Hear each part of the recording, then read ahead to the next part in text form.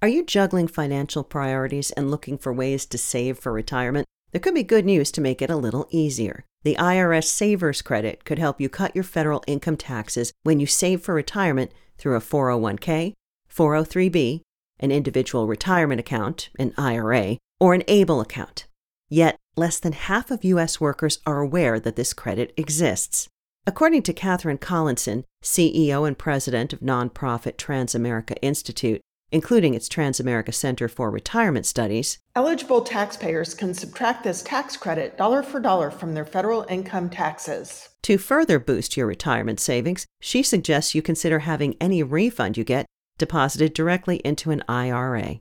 You may also qualify for the IRS Free File program that provides online tax preparation tools for free. Learn more about the Savers Credit at transamericainstitute.org and irs.gov.